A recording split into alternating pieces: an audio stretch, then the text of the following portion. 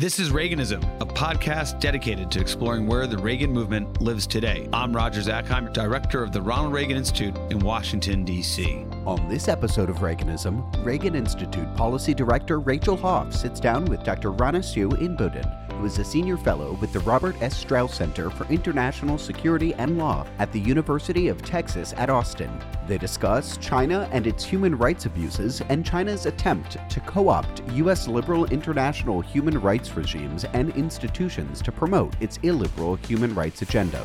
Welcome to Reaganism. I am your guest host, Rachel Hoff, the policy director here at the Reagan Institute, and I'm so pleased to be joined today by Dr. Rana Inboden. Rana, welcome to Reaganism. Thank you for having me. Rana, you have a really deep expertise and background working on Chinese foreign policy issues and human rights. You've served at the State Department, at the Bureau of Democracy, Human Rights, and Labor. You served at the U.S. Consulate in Shanghai. And you're a particular expert on how China uses or maybe abuses the international human rights system. You've led a number of groundbreaking projects along those lines and really done a ton of in-depth research. We're going to dig into some more of that later. A fun fact for our listeners by way of introduction, I was actually a research assistant of sorts. I played a very small part in the research that contributed to a book that you published that we'll be talking about later when you were my professor in graduate school. So it's a particular delight to have you on today. I remember that well, and you were a huge help. I want to talk more about the book, but I thought it would be helpful to start for our listeners talking about a report that you recently published with the National Endowment for Democracy, which is called Defending the Global Human Rights System from Authoritarian Assault: How Democracies Can Retake the Initiative. And before we dig in on the report, I thought it might be especially useful to have you kind of define some key terms here for our listeners. So first, what is the global human rights system? In your book, you call it the international human rights regime. How would you define that in a way that would make sense to folks? That's a great question. The international human rights regime, and regime here is not used in the term of like a government, but rather a broad international system of rules, norms, proceedings that govern a particular topic or issue area. So, for example, we use a similar term to describe the non-proliferation regime or the international trade regime. In the international human rights regime, what we usually mean is the UN's premier body to address human rights, which earlier had been the Commission on Human Rights. In 2006, it became the Human Rights Council. In addition to that body, there are also treaties governing human rights, like treaties on torture. There's also what we call special procedures. Those are independent experts who focus on a particular issue or country. So, for example, one focusing on Belarus. And years ago, there had been one that focused on North Korea.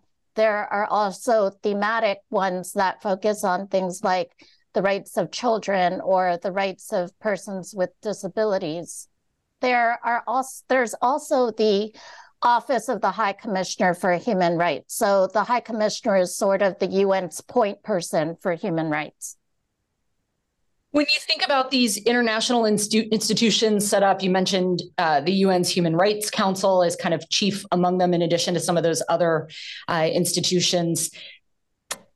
While we're defining key terms, I wanted to ask you about this concept of human rights in general. So we have a lot of domestic debates about human rights and civil rights here in the United States, but I think there's a really baseline understanding in the U.S. and in the free world around what human rights can be defined as, right? Things like protection from torture and enslavement and genocide, some basic political rights like freedom of religion, freedom of speech, maybe some legal rights in the rule of law category. That's probably how most of our listeners think about human rights. I guess, number one, anything you would add to or change from that conception of human rights on behalf of Americans and kind of the free world? And then more to the point, How do the Chinese and the Chinese Communist Party in particular, how do they use this term human rights when they think about interacting with the global human rights system that you describe? That's a great question. And I should preface my answer with saying that I think that there are indeed some differences, some genuine differences that the Chinese government holds. But I also think some of those differences the Chinese government has developed and deployed instrumentally to protect itself. So what I mean by genuinely held beliefs is that traditionally in Chinese history, the country has often been plagued by a weak state. And so in a lot of ways, just having a state that can deliver a basic level of hygiene and sanitation and safety is something that is important to Chinese people. But I also think that the Chinese government has deployed this instrumentally, giving the state too much power, so much power that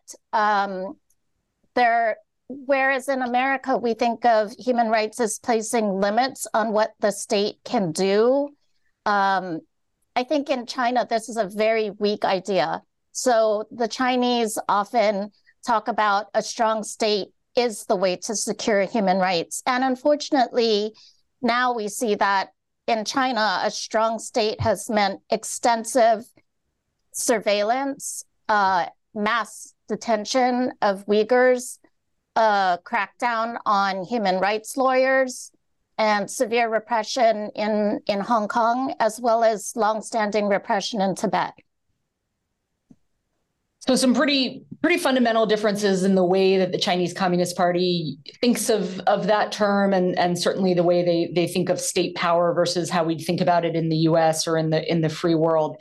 Diving into the report that you published, one of the things that you hit on, I want to read a quote from you here. The Chinese regime loathes criticism of its human rights violations and has opposed resolutions. There you mean kind of in this international human rights regime. Back to your quote, has opposed resolutions on its record vigorously, going so far as to offer generous aid to countries that vote in its favor and threatening those that resist with exclusion from its economy. So what you talk about in the report is how China has really, again, used or abused the international human rights system to protect itself from criticism of its human rights violations. You got into some of those human rights violations in your last answer, sort of talking about the Chinese system of repression and oppression. What is it particularly when you talk about the CCP's sensitivity to criticism of its human rights record that seems to be so kind of built into the DNA of the way that the Chinese Communist Party is organized, that they're willing to go to such great lengths to protect against criticism from these international human rights bodies that you talked about?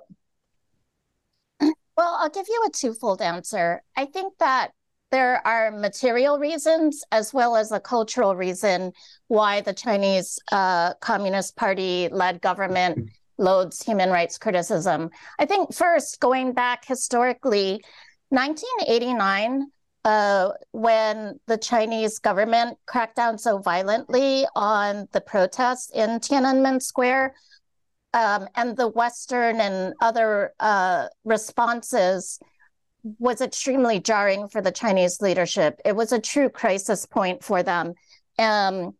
China, as a result of the negative international pressure that China faced, they lost a significant amount of foreign investment. They lost access to international lending, and there was a diplomatic freeze. And you have to keep in mind that China at that time was not the behemoth power that it is now. And so the isolation was a crisis, including a crisis of legitimacy, both domestically and internationally. The Chinese economy shrank from 11% in 1988 to roughly 3% in 1990. And for a country that was still impoverished, this was a significant loss. It also, at the same time, so I think China sees how negative international human rights attention can hurt a nation's material interests. But at the same time, I think that there is indeed something to do with Chinese culture that makes China sensitive to international criticism. And that's a sense of face, or the way one is viewed or perceived by others. This is incredibly important in Chinese society.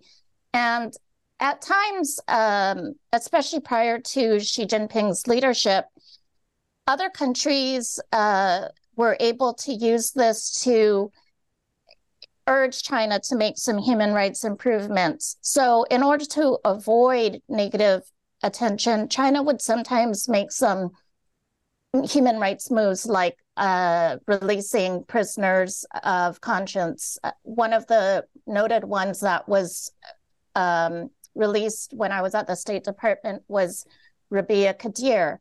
But unfortunately, one thing I see happening is that under Xi Jinping, China is becoming less sensitive to concerns about its global image. And I think this makes it harder to obtain cooperation from China on a number of fronts, and certainly on human rights. So much of your work has been focused on examining exactly how China kind of shields itself from that criticism, or how they have in the past. I want to pick up on your point there about maybe under Chairman Xi that's changing a bit. But to the topic of the Ned report, how exactly has China, historically at least, shielded itself from this criticism, leveraged kind of some of those tools of economic coercion that you mentioned in the quote that I read from the report to push back and kind of protect itself from international human rights oversight? I would say that China has had a couple of strategies, and the strategies vary somewhat with regard to the countries that China is trying to target. So, for example, with the Western European and North American countries, China has used threats about access to its market or economic cooperation, and will at times take retaliatory measures. So, for example, China, we saw that after Liu Xiaobo received the Nobel Peace Prize, Norway saw a drop in its salmon imports into China. China uses that threat of access to its market, both making that threat known to other countries and then also trying to make good on that.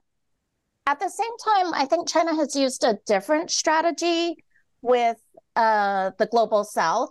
So the Global South is important because China needs to secure votes so that the resolutions on its record in the UN are defeated.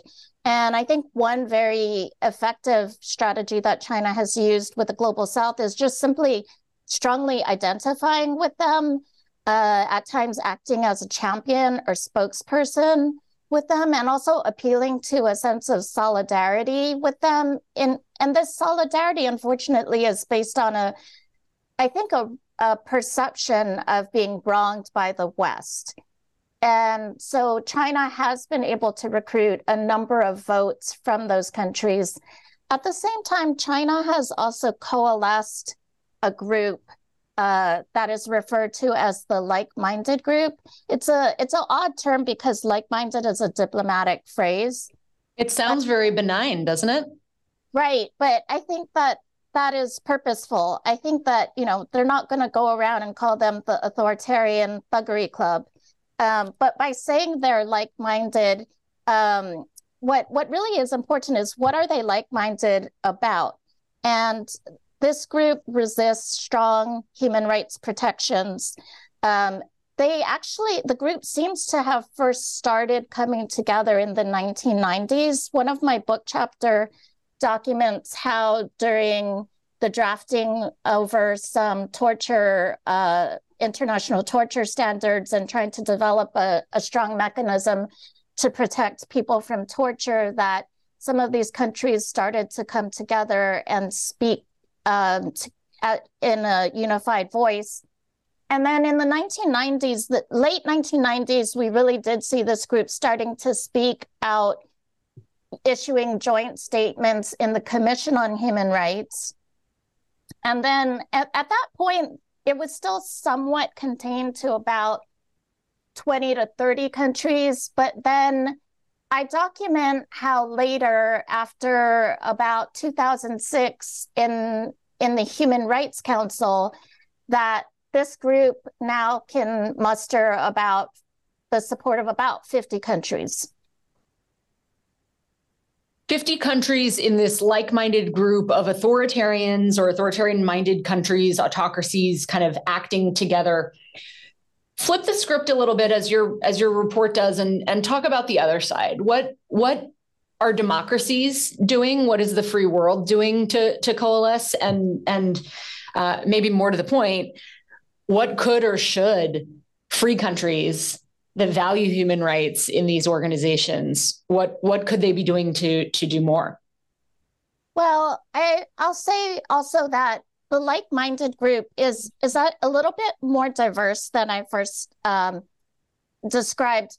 Although it does include some hardcore repressive countries, it also includes countries that are maybe not quite as bad. So, for example, Malaysia, India, Singapore. And I think that those countries also identify with this like-minded group because of their sense of their sort of non-Western status. And so I really feel like the Western countries need to do a better job of building bridges with some of these countries and finding areas where they can cooperate. And I think that there have been, the attempts to date, I think, have not been robust enough to build kind of cross-regional bridges that might counteract what the like-minded group is trying to do.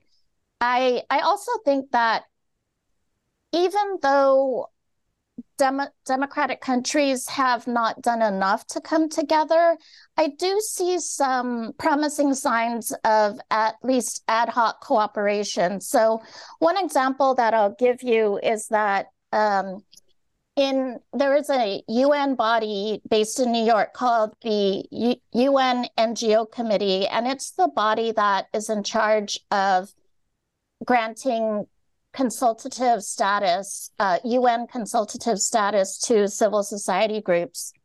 And authoritarian countries had been able to use their seats on this committee to block civil society groups.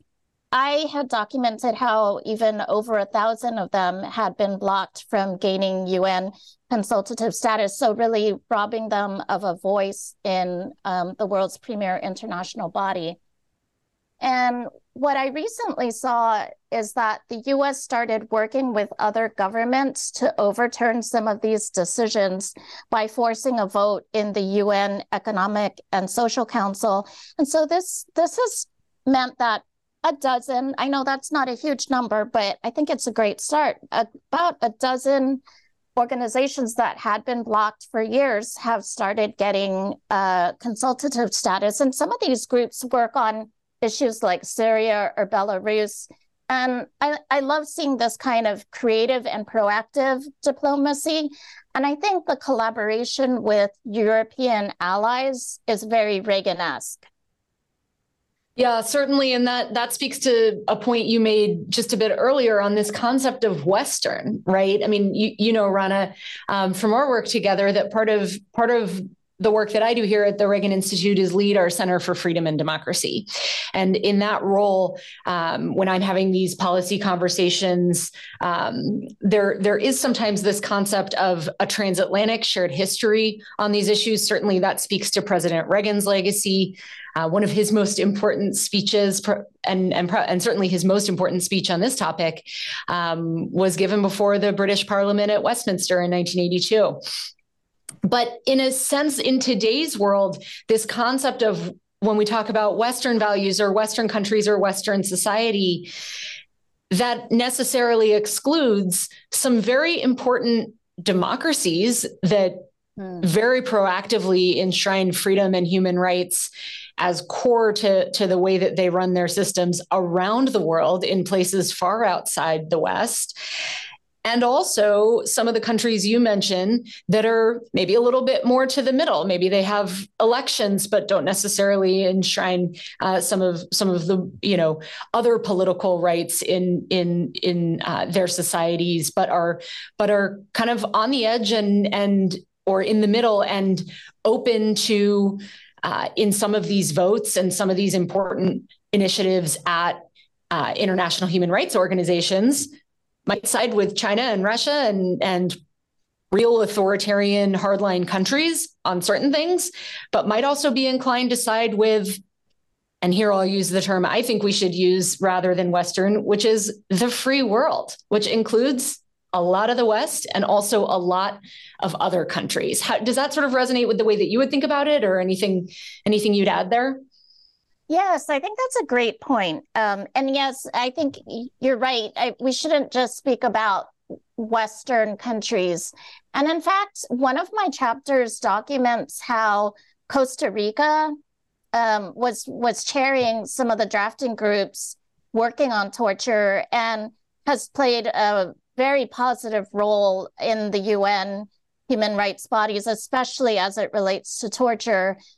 So you're right. It doesn't do justice to the diverse range of countries that are committed to human rights.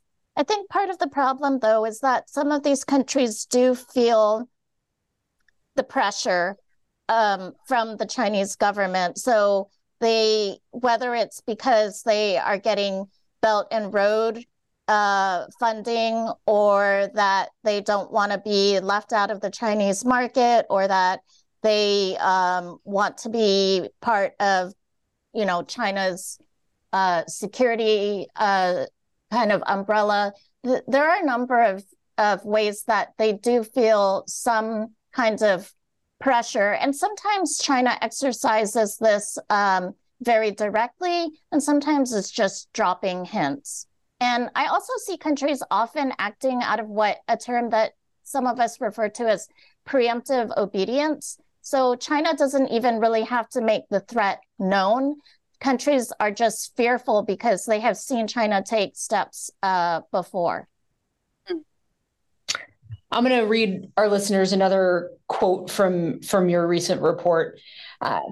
You kind of charge the world's democracies. You say, quote, "The world's democracies must match and exceed authoritarian investments, political will, and diplomatic energy, and can do so by starting with incorporating their funding into long-term strategy." You spoke a bit there kind of in your last answer about the Chinese Communist Party's investments around the world, economic coercion, some of their diplomatic influence, and here in this quote, you're calling for more investments on the part of U.S. and the world's democracies as well. But there's a very important two words buried in that quote, which is political will. And that's what I want you to speak to next. What's your assessment for where the political will in the U.S. And free countries, democracies around the world is today for kind of, I see this in my mind as a two-step process. Number one, the political will to rising to the authoritarian challenge in general. And then number two, doing so through the UN and through this human rights regime that you talk about and your work focuses on, when there's, obviously, especially here in the US, so much criticism of kind of global multilateral organizations. Sure. Well, first, I think that the US and other free world countries should view protecting human rights not so much as just about values, but as part of their national interests. Democratic nations that respect human rights are often going to be more cooperative global actors and so in many ways, advancing human rights also advances peace and stability. I think it's not a coincidence that in an era that we see China's domestic repression increasing, we've also seen an assertive and hostile China emerging under Xi Jinping. And that wasn't always the case. I think at other points, we saw a China that was trying to figure out how to work with global consensus. I also think that countries need to also be aware of what's happening with regard to transnational repression and autocratic nations interfering in the political processes of democratic nations. So, for example, Russia trying to interfere in elections or Chinese police stations on U.S. soil.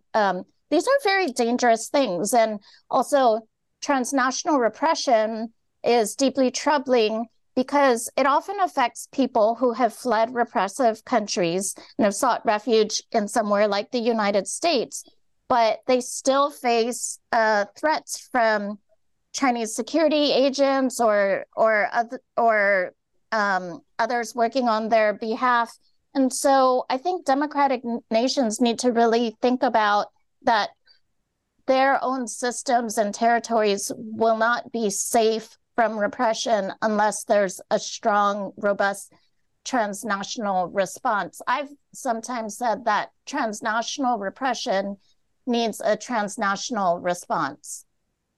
I would also say that even though a lot of Americans feel like the UN is a very imperfect body, which I would agree with, I don't think we should lose hope. Partly because it still is a very important body, one where ideas, key ideas take shape. So, for example, the idea that somebody should not be tortured into making a confession if they're a criminal suspect. This is embodied in some of the international torture standards. And so I think that we need to keep in mind that the long-term trajectory of these bodies will have a lot of impact on how people around the world think about human rights.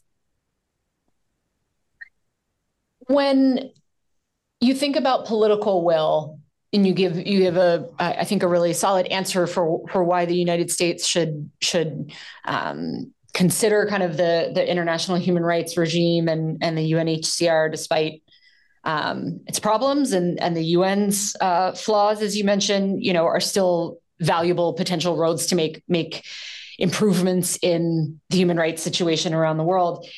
But when you think about political will, so that's something we think about in the US because we're a democracy. It's not something that authoritarian regimes are burdened with in a certain sense, right? The Chinese Communist Party can, at a centralized and very high level from Beijing, set a policy, set a strategy. And of course, there's no questioning it within government. Their diplomatic agencies are fully mobilized. Their economic agencies are fully mobilized to those ends, as you've talked about. And it doesn't matter what the people think. In some ways, that's an advantage of that system. And the work of building political will in free countries is hard. Talk a bit about what you see as the advantages that the US and other democracies around the world have in this way. I mean, I think your point earlier on our kind of universal values and seeing those as in line with our interests might be an interesting starting point. But as hard as it might be to sort of have to wrestle with political will and building political will to do this work in democracies, what are some of the advantages on our side of the table? Well, I think a huge advantage is the ideas. And I think that if you watched the white paper movement demonstrations in China, and I was glued to that, And these were the protests where people were literally holding up blank white sheets of paper, right, as though they were protesting, but there was nothing written on them. Right. And I think that they were getting at the lack of freedom of expression and government censorship. But the ideas that the UN human rights system is meant to protect and advance are ideas that truly resonate with people around the world. And so in a lot of those videos over the white paper movement, the chants were not just about COVID lockdowns. At their heart, it was about human dignity and a right to be free from government coercion and repression. So I think one of the advantages is just that these ideas are universal because they transcend culture, they transcend time, and they appeal to people. I would also say that, I don't think our country has done enough to galvanize a variety of sectors to the cause of freedom. So, for example, I think there's a lot that American universities could do. I think that the U.S. private sector, especially companies, could have much more robust corporate social responsibility programs. I also would love to see the philanthropic sector really thinking about how they can use their funding in impactful ways. I think that, part of my early career was spent managing and directing a grant-making program at the U.S. State Department. And I continue to do consulting for foundations. And I've seen ways that even a little bit of funding can be deeply helpful to even groups like Uyghur-run groups that are trying to raise awareness about the use of massive forced labor, the massive amounts of detention, other ways that China is persecuting Uyghurs even when they are not in detention. I mean, it's so, the surveillance in the Uyghur region is so extensive that people literally don't have freedom of movement. And so I have seen that these groups are doing a really admirable job getting some issues on the spotlight on some of these issues. And I think that it's important to look at ways that we could support that. So I think we could just be using the range of sectors that don't exist in authoritarian countries to the cause of freedom. As we start to wind down our conversation today, I want to kind of zoom out and ask you more kind of to look at the historical evolution of China on these issues and pick up on a thread you brought up earlier. We've talked about your book a few times. Your book is called China and the International Human Rights Regime, 1982 to 2017. There's one very important year in that range. You've already mentioned it earlier, 1989, when the Tiananmen Square massacre brought a huge spotlight on Beijing and on the Chinese Communist Party human rights abuses for the whole world to see. I want to get to today's China here in a bit, but for our listeners, it's hard to even think about China in a context that doesn't include Tiananmen today. But just briefly, can you talk a little bit about China prior to Tiananmen Square? How did they interact with this kind of international organizations, international human rights regime before that kind of critical moment in their own history and in the way that they interacted with the world? Right. So prior to 1989, China was actually gradually and cautiously increasing its participation throughout the UN, including, surprisingly, the human rights bodies. So they had joined the Commission on Human Rights. But I think that there was still some caution and some skepticism about it, but they were at least receptive to learning more. I also think that there truly was a moment in time when the Chinese leadership was debating the implementation of political and legal reform. I think, of course, we have seen now that under Xi Jinping, that has gone in a almost a totalitarian like way. And many of us who have watched China for years, unfortunately, feel like we're seeing versions of the Mao era resurface. But I would say that, China after 1989, you see China starting to resist strengthening the human rights regime. You still see them joining things, but I think that they start to do so, like joining the Human Rights Council or joining drafting groups. I think they do so to watch out for their own interests, to try to cap or hold back the strengthening or the future trajectory of the human rights regime. You described China until quite recently as kind of keeping a low profile in the human rights regime in that way. Your book ends in 2017, but a lot has happened since then.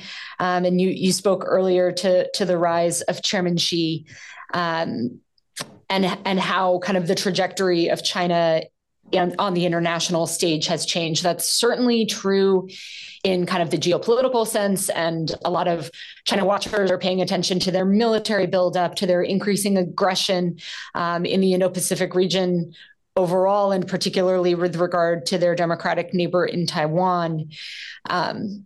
Speak a little bit, if you would, to kind of how China's evolved in more recent years under Xi Jinping's leadership, when it comes to kind of this human rights and this international institutions piece.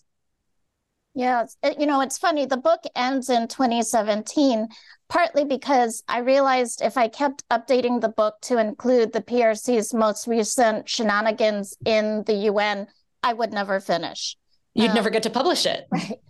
Right. But that said, 2017 turns out to be an important inflection point, because it was around this time that, you're right, China departs from a low profile posture where it's mainly just trying to protect itself from human rights scrutiny to a much more muscular stance. And you see that after 2017, China begins to introduce resolutions in the UN Human Rights Council that propagate its human rights views and include a number of Xi Jinping's slogans, such as win-win cooperation or a community of shared future.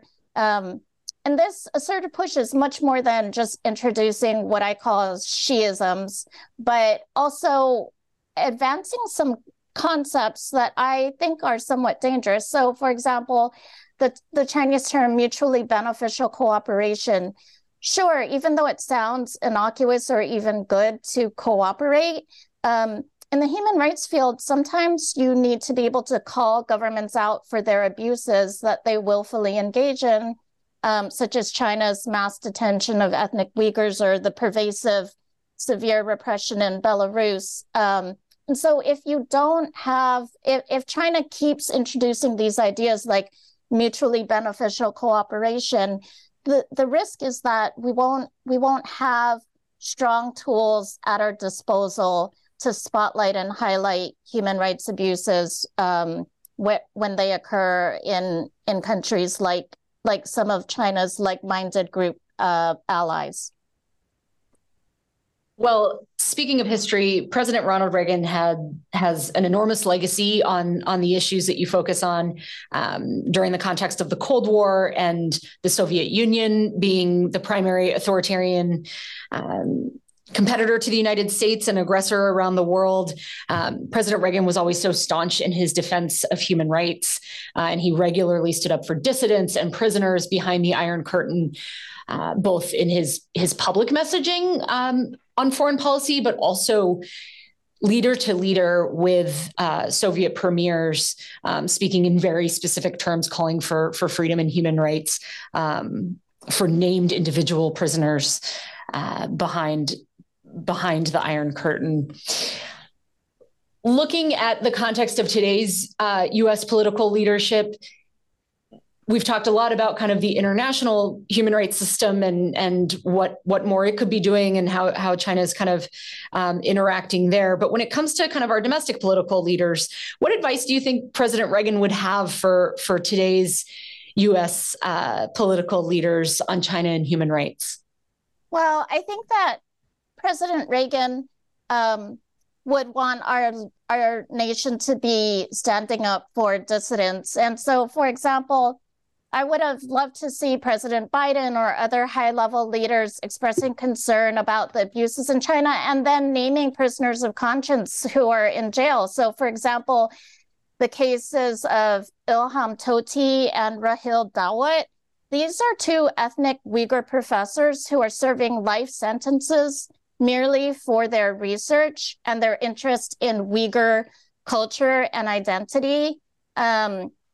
And I also, the case of Pastor Wang Yi, I actually do pro bono advocacy on Pastor Wang Yi, and he was arrested in 2018, received a 9-year sentence. And his only real crime was being a pastor who faithfully preached and also being willing to speak out against the CCP. If he serves his full term, his son will be 19 years old when he is released. And so I think that our leaders need to be willing to raise these cases publicly. I think they need to be raising these cases directly with the Chinese government at high levels, not just at working levels. I also think that President Reagan would tell America something that I think he was especially good at grasping during the Cold War was that the tensions are not just about power, but there's also an ideological struggle, and also that I think our leaders need to take a longer term view with China. So raising human rights issues and cases with China and being more vocal about China might cause the Chinese leadership to get upset or fail to cooperate or cancel a meeting. And these certainly are painful short-term issues in the bilateral relationship. But I think what President Reagan would have seen that in the long run, a more free China would pose less of a threat to the international community. Dr. Rana Inboden, we end every podcast here on Reaganism by asking our guests to share with us their favorite quote from President Reagan, their favorite speech by President Reagan, or their favorite book about President Reagan. If our listeners are familiar with your last name, they might accuse you of being a little biased if you're going to share a favorite book with us, but any one, two, or all three of those to share with us before we close. Well, I'll say that President's speech at Pointe du Hoc is probably my favorite. The language is so evocative, but more importantly, the themes in it, affirming freedom, the bravery and self-sacrifice of the young Americans who were willing to fight, and unity with allies, and also working on a cause bigger than ourselves. I also think nobody will be surprised that my favorite book is my husband's book, The Peacemaker, which is on Reagan and the ends of the Cold War. I was often with Will at the Reagan archives as he painstakingly researched the book, and I proofread many of the chapters. One of our sons said that Daddy was taking such a long time writing the book that he himself at age 5 wrote about 4 Reagan books during the same time. Of course, they were scribble, but I love Will's writing. I think it's poetic. I also think that he does such a good job of, even though the stakes during the Cold War were so high and quite scary, I always find myself in a better mood after reading Will's book because it highlights American ingenuity, the importance of global leadership, and it leaves me hopeful that our country can play a positive role in the world. The other Dr. Inboden's book is certainly one of our favorites here at the Reagan Institute. But for the purposes of today's conversation, Dr. Rana Siu Inboden, thank you so much for joining us on Reaganism. Thank you, Rachel. It was wonderful to be with you. We hope you enjoyed this episode of Reaganism. New episodes premiere weekly every Monday on YouTube and all podcast streaming platforms. If you like this episode, be sure to let us know and share with a friend.